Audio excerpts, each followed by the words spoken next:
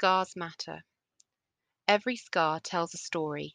Something happened to create it. When we think about scars, we may think about physical ones, cuts from self-harm, stitches from surgery, marks that happened to us accidentally. Some we cannot recall ourselves. How did that happen, we wonder, but we can't remember the details. Other scars leave a lasting impression because they were put there by someone else. The details are sadly imprinted on the mind and body permanently. Some scars fade over time. Others are clearly visible all the time. What about the scars we don't see?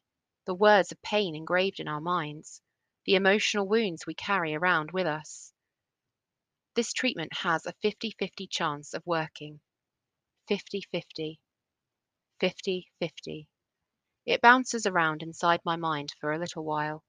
The consultant keeps talking, but I don't really hear what else he is saying. 50-50.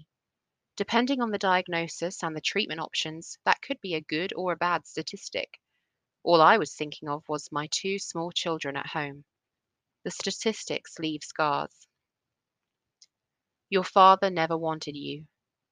The callous comments of a stepfather who wanted to crush the spirit. The reminder of a biological father who abandoned their flesh and blood and left a young woman a single mother. You're fat. Words in the playground tossed about smack the self-esteem under the ground. Whispered comments from opinionated adults. Years of life have been given over to the lies that left a scar that no one could see. Every outfit, every glance in the mirror. Memories can leave our minds beaten and bruised. Trauma can leave us with little memory at all. The scars matter. We cannot ignore them, nor should we. And yet, there is hope for the wounded and weary. There is hope for the scarred and scared. There is hope for the lost and lonely. Hope is found in Jesus, who knows what it's like to be suffering and scarred. Jesus had scars, physical beatings, lashings, nails pounded into hands and feet, a spear pushed into his side. He carried the weight of every sin that was ever committed upon himself at the cross, a heavy burden that we could not carry. These words from Isaiah 53, verse 3 to 6, is a prophecy that pointed towards Jesus' sacrifice on the cross. He was despised and rejected, a man of sorrows, acquainted with deepest grief. We turned our backs on him and looked the other way. He was despised and we did not care, yet it was our weaknesses he carried. It was our sorrows that weighed him down. And we thought his troubles were a punishment from God, a punishment for his own sins. But he was pierced for our rebellion, crushed for our sins. He was beaten so we could be whole. He was whipped so we could be healed. All of us, like sheep, have strayed away. We have left God's paths to follow our own. Yet the Lord laid on him the sins of us all. Our hurting world has hope, a rescuer, a savior, one who walked in the midst of a broken society, who had compassion, who healed, who loved, who fed the hungry. But he came to give us himself. Bread runs out, water runs dry, bodies wear out.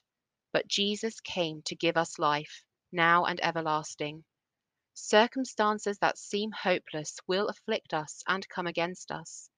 Yet, when we trust in Jesus, he is with us in the mess, the pain, and the sorrow. He reminds us of who he is, his character, his promises, the hope we can know. Scars are still a part of us. Suffering is everywhere we look, it seems, but the scars and the death of Jesus are not the end of the story. In fact, Jesus still has visible scars today. Read the article, His Scars Will Never Fade, The Wounds Christ Took to Heaven on Desiring God. The link is in my profile on the website. I would like to go into more depth about it, but someone has covered it well elsewhere. His resurrection and work in the lives of believers continues in our own stories. His scars tell the story of the greatest rescue mission the world has ever known. Our stories as Christians point to the rescuer, and our hope is in him when all around us is fading. I urge you, friends, if you do not know Jesus for yourself and have never come to him before, do so today. Ask yourself, where is my hope? For those of us who may be struggling with the very real pain and sorrow of life and are struggling to see God in it at all, my prayer for you is that this circumstance will drive you to the only one who can give you the peace, the hope, and healing you long for. Healing may come now or it may not. It's something that I have wrestled with and continue to think about. Yet Jesus is always an ever present help in time of trouble. Psalm 46, verse 1. When you trust him, you have the Spirit that he gives. He promises never to leave you or forsake you. Deuteronomy 31, verse 6. And this world will eventually wear out. Nothing stays the same, except God.